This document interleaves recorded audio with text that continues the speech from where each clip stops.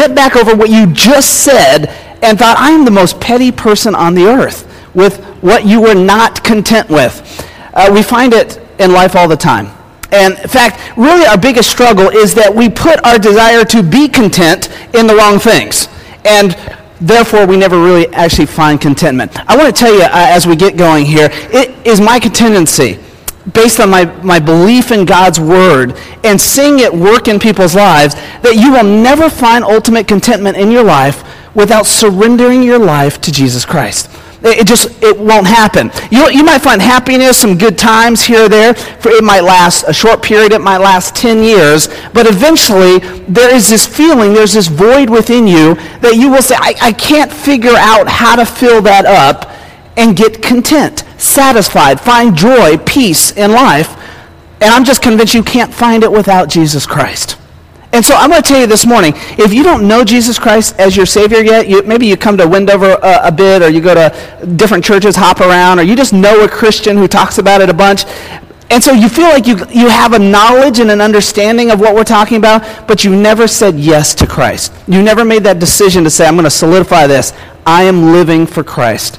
I'm going to give you that opportunity at the end of our service this morning. It's the best decision you'll make. An opportunity to find contentment. I mean, why walk out this morning? Why go away from here knowing how God could offer you contentment, joy, satisfaction, fulfillment in your life and not take the opportunity? So I want you to wrestle with it. In the next about 25 minutes as we walk through this, I want you to wrestle with all of it, okay? So that's our prompt to start, but if you have been with us, you'll know we're walking through this series called 10. And basically we're walking through the 10 Commandments, and we're asking, do they have any relevance to us today? I mean, it's the Old Testament, right? We're like Jesus people. We don't even have to worry about that, right? And we've learned every step of the way in this walk in the last 9 weeks that these are not only vital, but they are built into God's Word all the way through His Word, how central these commandments are. We said the first 3 commandments focus entirely on my vertical relationship with God. That if I don't start off putting God first, then I will never really become connected with Him. It just doesn't work that way. In fact, if anything in your life, if you want to get better at it and you don't make it a priority, guess what? You don't get better at it. It's just the bottom line. It just doesn't happen by osmosis. And so when we put God first in our life, we start to grow and build in our relationship with Him. We start to learn more about Him. As we learn more about Him, we start to learn more about myself. And guess what? I've got more I learn about surrendering to God. And I surrender it. And then I find out more about God's goodness after I surrendered those things. And it's just this cycle that just keeps going in my deepening relationship with Him. That's the first 3 commandments. And then we talked about this issue of keeping the Sabbath. And when we talked about keeping the Sabbath, it was this bridge between the first couple commandments and then the next group that we got into. And this bridge is basically, if I don't stop in life to rest the way God had designed me to rest, that I'm going to have trouble balancing anything. I'm going to have trouble balancing putting God first. I'm certainly going to have trouble balancing my interaction and my connection with other people in life as well, and it just throws everything out of whack. And I'm constantly saying those words that we always say is, I'm just so busy. And God said, well, great, why'd you put that on yourself? I didn't design you that way. I didn't create you to do that. Why do you keep putting that on yourself? Take and enjoy my Sabbath. And then after that, we got into these commandments we've been talking about, and they have to do with how we interact with other people, how we speak to other people, how we treat other people, how we don't take from other people. And so it built on that relationship of how we deal with them. Here's our final one. It's found in Exodus chapter 20, verse 17, the end of that chapter. Now, it's not the end of His commands, though. So if you're intrigued, and I hope you are, keep reading on in the book of Exodus. Just keep reading right through. Those first 5 books of the Bible, remember we talked about, were the Pentateuch? Just keep reading right on through those books, and you'll see more stuff. And I will admit, it takes some effort to read through some of that stuff. But there's some good stuff in there. But here's the last of our 10 commandments. Exodus chapter 20, verse 17. You must not covet your neighbor's house. You must not covet your neighbor's wife, male or female servant, or ox or donkey, or anything else that belongs to your neighbor. You must not covet. must not covet. You see, here's the key to this verse, is God is telling us, you got to find contentment in who you are and what I've given you. You got to find contentment in that, or you're never going to find balance. In fact, the first 9 commandments, you can work as hard as you want on those first 9 commandments, but if you can't ever work on 10, if you can't ever find contentment in that, then we've really probably struggled in the first 9. This is so central, this issue of contentment. And here's why it's so central. Because if you were all honest, if I gave you like the stage for a couple minutes, and I just said, look, just spill your guts, honesty, about the areas of life you are not content in, none of you would probably say, not a lick, not a thing. All right? And it's not so bad. We're going to talk about that in a minute. There's some things that are like holy discontent. But I think for many of us, we would agree and we would confess that we have a lot of petty discontentment. We have a lot of things we'd like just to do better or have more of that really don't fit in with anything God has designed us to do or he needs us to be in life. We'll talk more about that as we get going here. But let's break down the verse first, because it's interesting that as we've been reading these last couple ones, we've had very quick statements, do not, do not, do not, shall not. And then we get this one and there's a little more length to it. So let's break it down. Don't covet your neighbor's house. Don't covet your neighbor's wife, servant, ox or donkey, or anything else that belongs to your neighbor. That's what he's getting at here. Interesting. Neighbor. Why does he choose neighbor here to write? I mean, why is God putting it in this context? Well, community. Think about community. They've just been slaves for hundreds of years, and now they are free. They're out in the wilderness. They are trekking towards this promised land. And they have no culture community of their own, not that's identified solely as theirs. What they have is some mixture of what they've picked up on being slaves in Egypt. And God is wanting to design something that is just theirs, totally theirs. It's kind of like when your family, maybe your family of 4 or 5 or whatever, comes together and you say, this is what we are about. We do that as the Ravens. We say, this is what the Ravens are about. Our family, our culture and our family, we want to be about being a blessing to other people so they come to know Christ. That's the culture of our family. It's one of the phrases we built into our family. God is building this culture into his people. And so he's building in this culture community. How we care for one another, how we speak to one another, how we've seen this the last 5 weeks.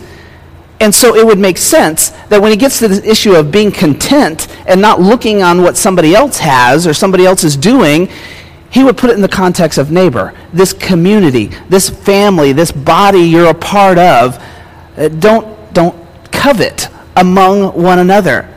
It's kind of like this. God would look at his creation and these Hebrews that are now out in the wilderness, and he would look on them kind of like a forest. All right? He looks at, if you look into a forest from a distance, it looks incredible. It looks beautiful, right? But if you were to go up in it, you would see trees that aren't quite as pretty on their own. Maybe trees that are fallen over a little bit. Maybe trees that have a lot of limbs on one side but none on the other side, which is kind of odd when you look at it close up. You'd see all kinds of things in the forest. You might even get in there and see a little burn spot somewhere. But when you step back and you look at the total creation of the forest, you go, wow, man, that is perfect. It's beautiful. I'm going to take a picture of that. I'm going to do a painting of that if you're so inclined. I'm going to put that in a frame and hang it in my living room. That's how we think about that. God looks at you the same way. When he sits back and he knows some of you have some brokenness, some of you have some struggles in your life. Some of you are going through the hardest time of your life you've ever gone through right here as you sit in this. And that's why this morning this message is so important to you, because you're looking for contentment in your life. And God looks back and he says, this is my beautiful creation. All of you is my beautiful creation. And just as we would not want to see a section of the forest just taken away from our photograph or our picture, God doesn't want to see that either. He looks at you and he says, you're beautiful. You're perfect. You're designed like I wanted to design you. And so this issue of community and neighbor is a good context that he puts this in. He says, you're not going to covet your neighbor's wife. Well, he basically saying, look, don't look at your neighbor's wife and say, man, she's got it going on. What's wrong with my wife? My wife doesn't have that. Or spouse, put it in your context as well. He's basically saying here, when you look at somebody else's wife or spouse there, if you were to look at them from the context of, man, I like that better than I like this, usually we're looking at it from a perspective that's not healthy anyway. I mean, if we're really not looking at it from the perspective of, this is my companion, my partner, my best friend, we're looking at it from the perspective of, I would like another trophy on my shelf. I would like a different trophy. I'd like to trade in my smaller trophy for a bigger trophy or a more beautiful trophy or whatever the phrase might be there. We're looking at it from a different perspective. For males, when we look at that, often it's, oh, well, she is more, worldly attractive or younger than my current model, so I'm going to look for a little trade-in here. And we start to let our minds wander and run that direction. We're looking at it from a little bit more of a trophy standpoint. But think about it. A trophy, how long does a trophy take, really? I mean, what does it take of us? Nothing. You put it on a mantle, you clean it every once in a while, right? But how long does a best friend relationship take to cultivate and build into? It takes a long, long time. In fact, it never ends over the course of your marriage. In fact, that's probably why it's till death do us part, because you always have a task going on in building and cultivating the relationship with a friend. You don't just find that when you covet and you go get somebody else's spouse, husband or wife. And God knows that. In fact, it builds right into some of the others we've talked about already. If you covet that way, you probably already have a breakdown in your marriage here. And we got to work on that first. Your male or female servant there, now you might think here, well, I don't have servants, so I don't really have the issue here, but let's just broaden the definition here. If we were to look at, what is somebody else able to hire somebody to do for them? Well, why do they have gardeners? I wish we could get a gardener in here. Well, they have a maid come in once a week. I can't get a maid in here once a week. And well, why do their kids get to go and get private tutoring or get a private coach or go to play in this league and on and on and on? If we broaden our definition, often it fits right into this issue of coveting. Why can't I have as well what they have?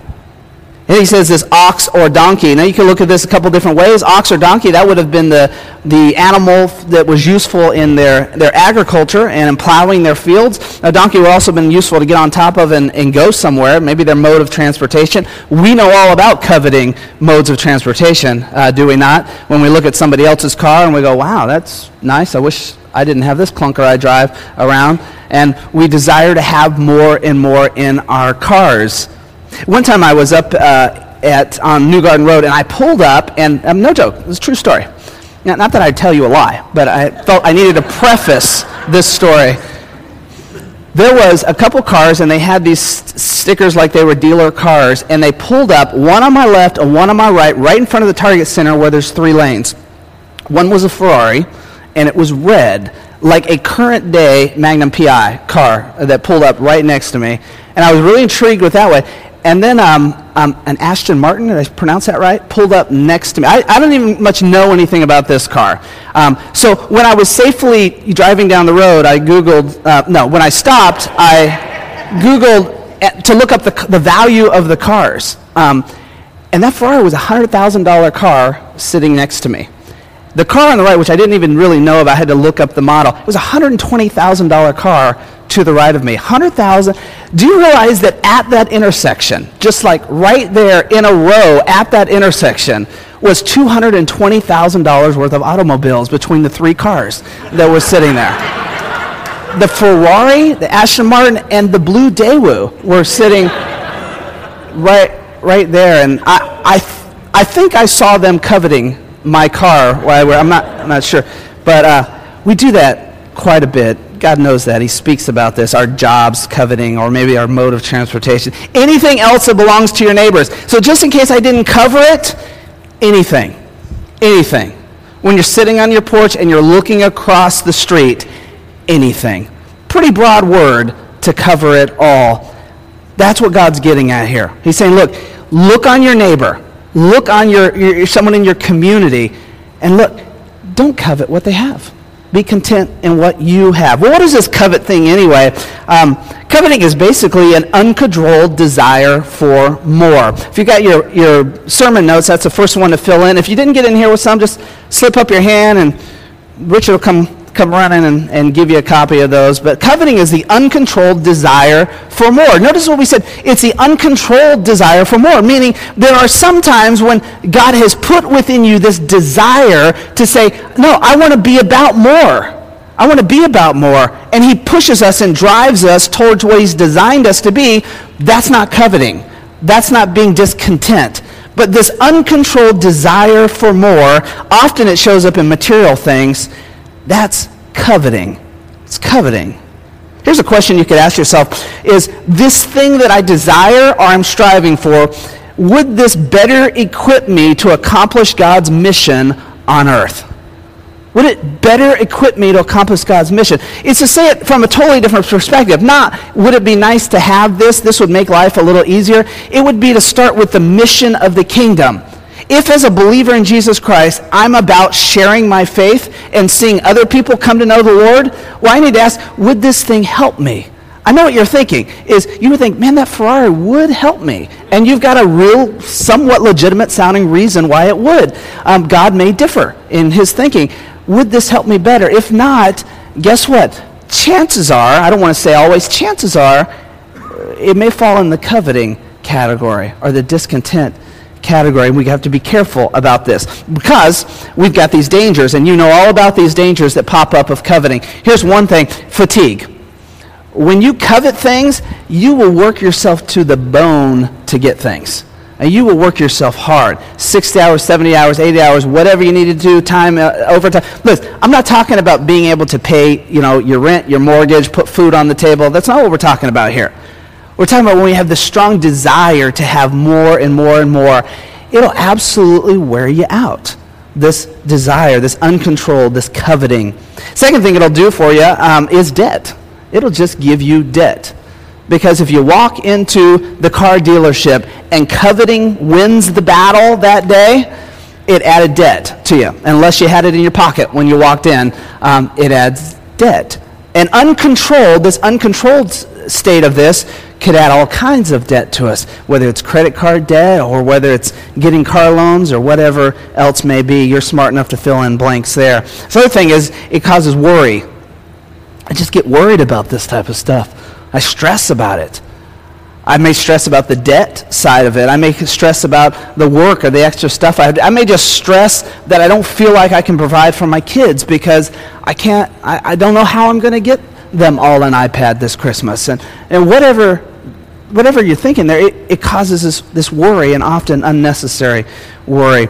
It causes conflict in our lives.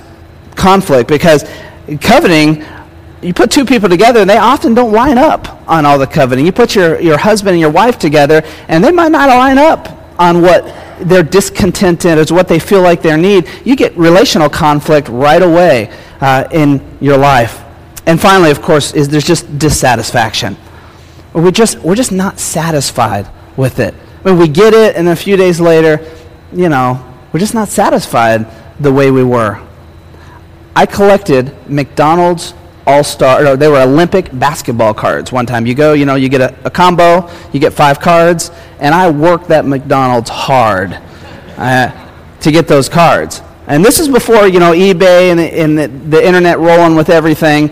And so you didn't just Google somebody that might have it and then buy it from them. So I worked McDonald's during my college years, and finally I got all the cards put together in the set after several months of eating at McDonald's. And you know what I did with that folder of cards that I nicely put them in? I have no idea. I've never seen it since. I legitimately have never seen it since the day that I put the last card in, looked at it a few times in great satisfaction and joy like a little kid, put it away in what I thought was the closet, but when I moved out, I never saw it again. Never saw it. That's how incredibly satisfied I was in that, our dissatisfaction. We work and then it goes away and we've got to have something else. Paul knew of this. He says in Philippians chapter 4, verse 11, he says this, "Not that I was ever in need, for I have learned how to be content in whatever I have." I mean, this is Paul. Remember, we were talking about this character a while back when we walked through the whole book of Acts. You might say, well, Paul, that's great. He must have a really good life, some good stuff going on in his life. No, he was in prison when he wrote that. In prison. I mean, think about that for a second. He was in prison when he wrote that I have found contentment in all things. You can read that and gloss over that and go, wow, good for him. But we're third in the line at the grocery store, and the teller's going a little slow up there at the counter, and what are we doing? Goodness gracious. Could this day get any worse? Oh, such petty, small things. And he writes as he's in prison, and this is not U.S. prisons where he might have certain rights. I mean, he's in prison here, and he says, I've learned how to be content in whatever I have. Look, some of you, just stop right there. You can forget everything else I'm going to say after that. You just need to take that verse and put it into your heart right now. Commit it to memory and let that just bang right up into your head every single time this desire to covet or to be discontent in what you have comes out. Every time you're like, man, we got to redo this kitchen. I can't live in this anymore. Every time you look across the street and you say, wow, they're getting that put in. We should probably think about getting that put in. Whatever it is that you find yourself discontent, this verse should just ring loud and clear where you say, I've got to find contentment in whatever I have. Because it would only take about a 30-second Google search to find millions and millions and millions of people throughout the world who would just beg to have a tenth of what you have. And they would have incredible contentment in that. Food, a house. So we have to find contentment. Paul learned it while he's in prison. We're not in prison. Should be an easier lesson for us to learn, right? So let's go on. I want to look in the back of this, and we're just going to ask ourselves, how do you learn contentment? How do you learn how to be content if you're struggling with it? Now, let me preface this for a second. At the beginning, I talked about Jesus really being the only one, I believe, that can bring contentment to your life. So if you're sitting here today and you don't know Jesus Christ as your Savior, now in a few minutes, I'm going to invite you the opportunity to say yes to Christ this morning. But if you don't know Jesus Christ, let me just say up front before I talk about these next four. You can memorize these next four. You can pin this up on the refrigerator. You can put them into play in your life. Outside of a relationship with Jesus Christ, these only carry so much weight. They only carry so much weight. The power is in what the Holy Spirit does in our life when we surrender to Him, follow Him, and then start living by biblical principles. That's what these next four are, just living by biblical principles. But when God has inhabited our obedience, there is victory in that. And so this morning, I want to tell you right now, take these home. If you don't know Christ, use them, put them into practice. But know that surrendering to Christ is the weight of all of this. It's the power behind each of this. In fact, let me broaden that before we go on and say, if you know Jesus Christ, if you've got a testimony, if you say, hey, there was this Sunday morning, I said, yes, I went to this camp, yesterday I went to the Billy Graham Museum, maybe you said, I went to a Billy Graham crusade one time, whatever it is, and you said, I said yes to Jesus, my heart was hard, and then God got a hold of me, and I said yes. But you just know today, sitting here, you're like, man, there's got to be more to the power of the Holy Spirit than what I've experienced, because you've just kind of put Him down and you've forgotten that first principle, that first commandment we talked about, no other gods before Him. This is pretty important for you to know, that you might need to resurrender to Christ today. This might just be a time for you to say, look, I recommit to you, God. I got off track. I haven't made you a priority. Haven't put these commandments in place, and I want to do that this morning. All right, now that's the preface. Let's look at these.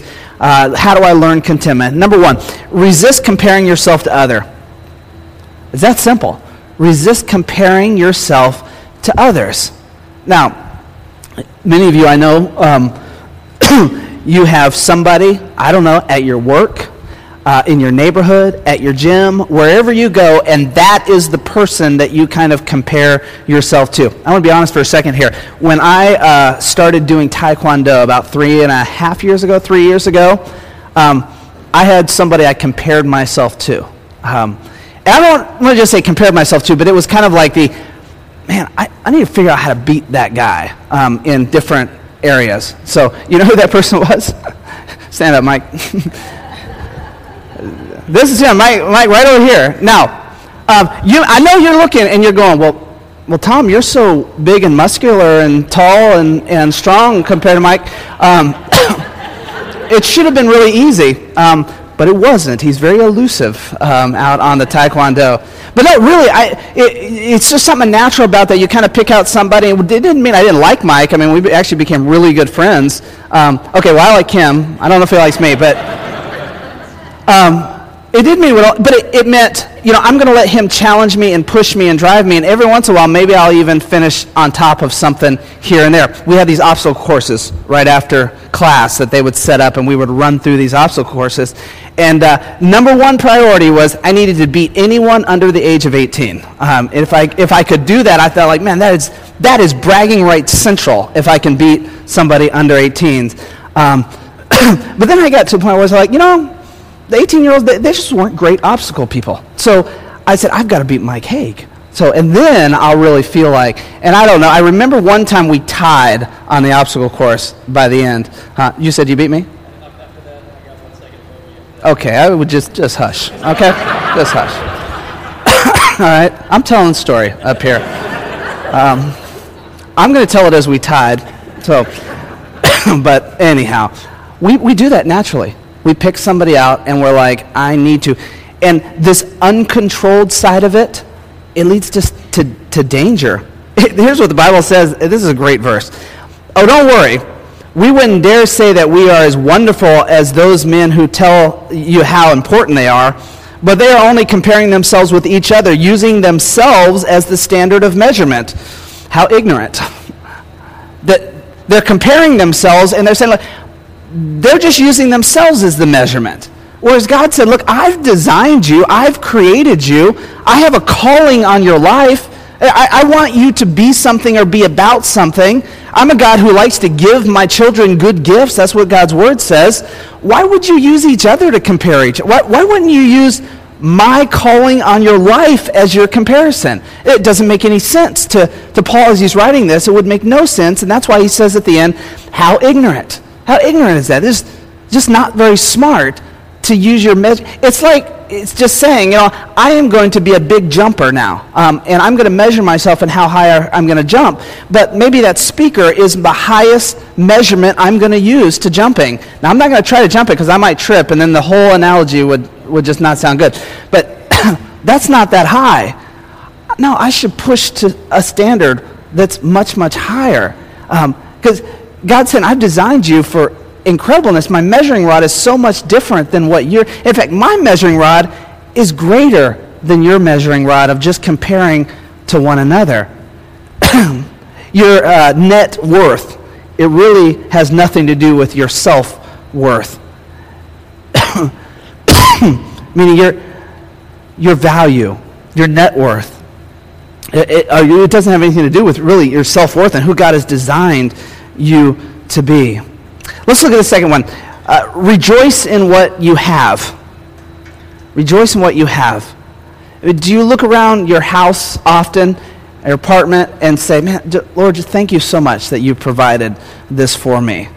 Sometimes we do it like right after we've coveted so hard and we've finagled and we got that thing that we really shouldn't have got and can't afford, and we go, oh, thank you, Lord, that you got this for me. And then when the first payment comes, we go, oh, no, this is terrible, Lord, help me out of this. But do we look around and we say, God, thank you. Thank you for providing. Thank you that tonight my family is going to be under a dry roof. And we're thankful that we are in this house. And there's things that have to be done and things that we can't afford to do, but God, thank you that you have provided this for me. Thank you, Lord, that I can get in the car and I can drive to church or I can drive to the grocery store. I don't have to walk down there and hike everything on my back.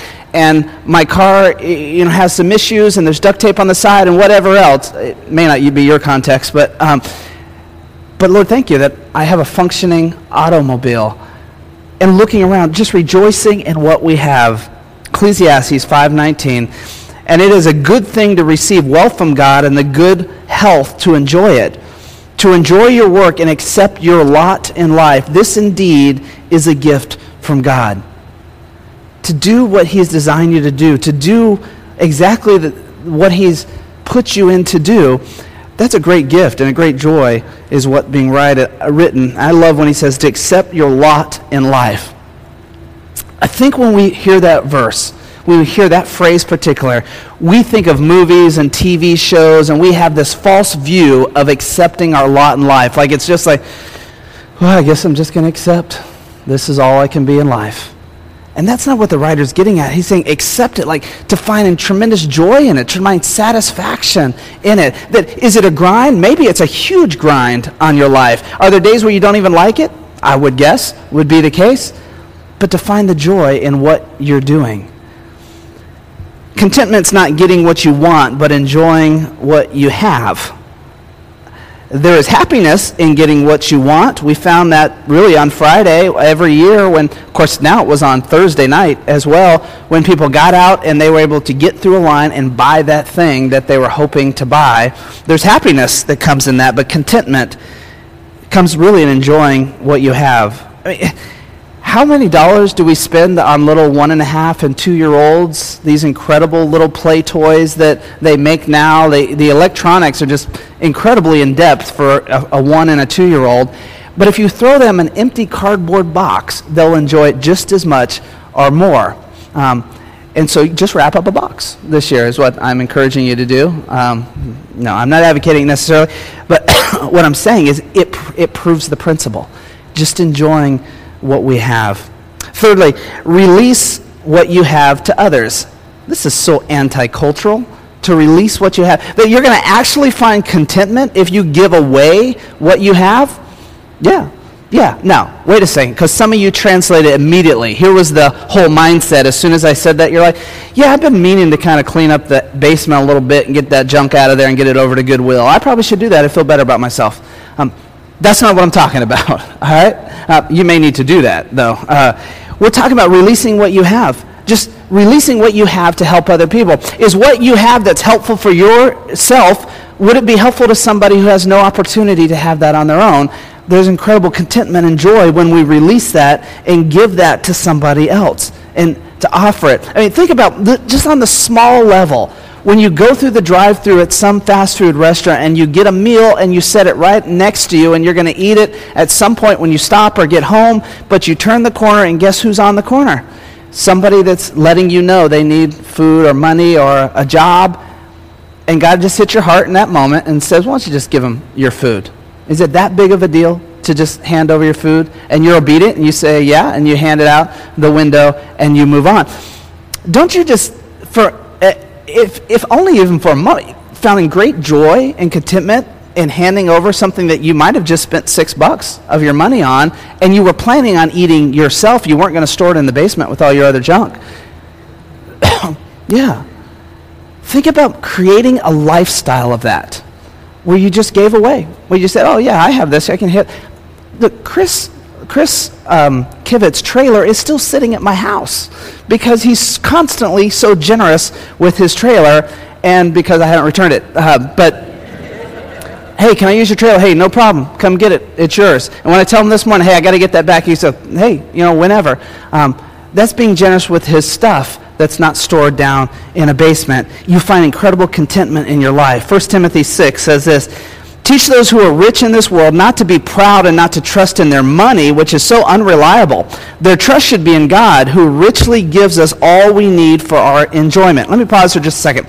Teach those who are rich in this world. Can I just tell you, we're all in that category. You may not be rich compared to somebody else in the U.S., but go throughout the world, we're all in that category, every single one of us. This verse is talking to us. Tell them to use their money to do what? Good. They should be rich in good works and generous to those in need, always being ready to share with others.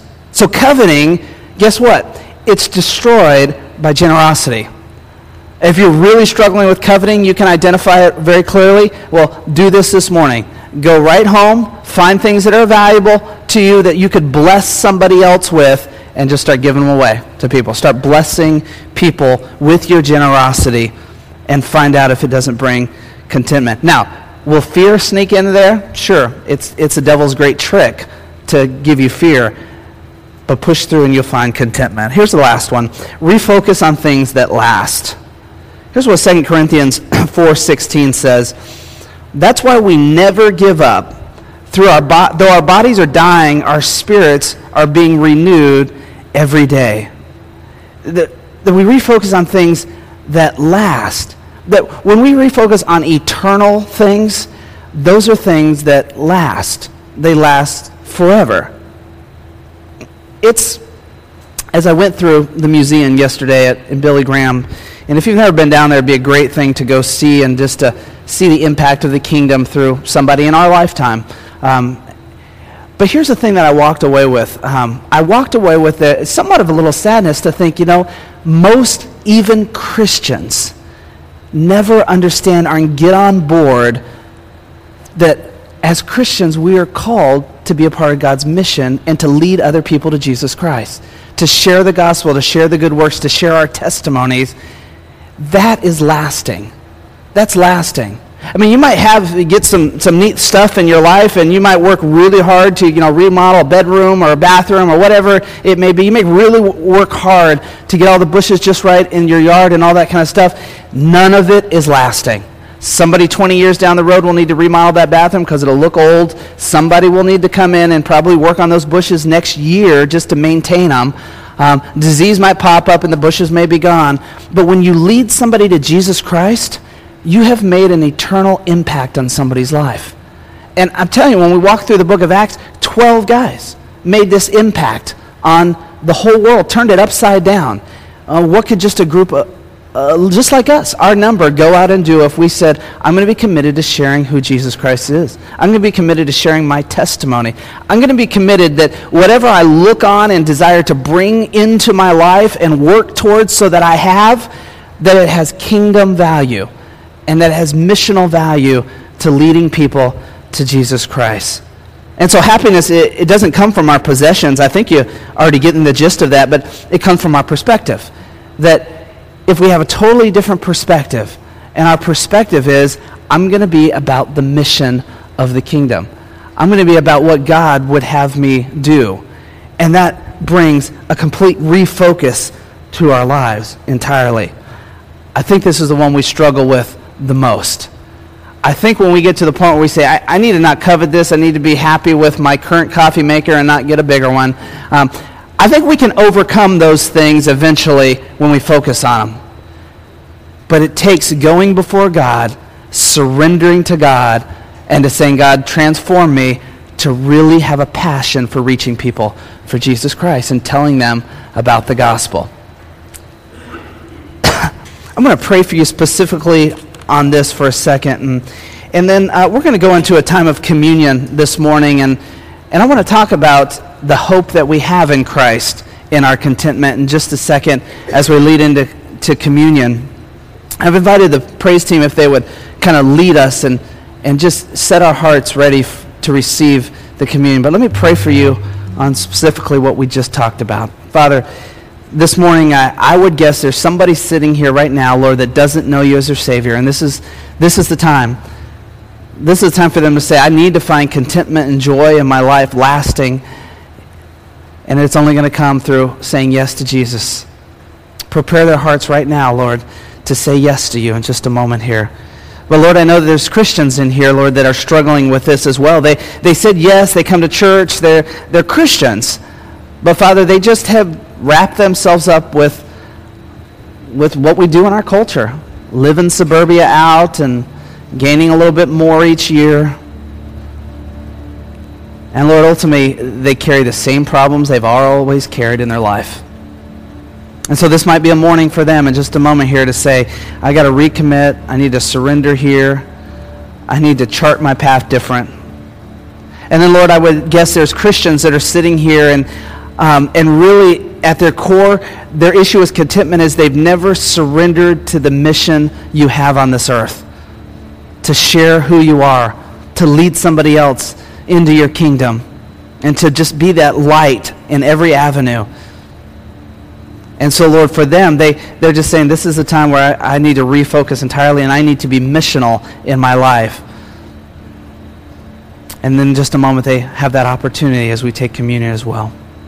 We pray that in your Son's name. Amen.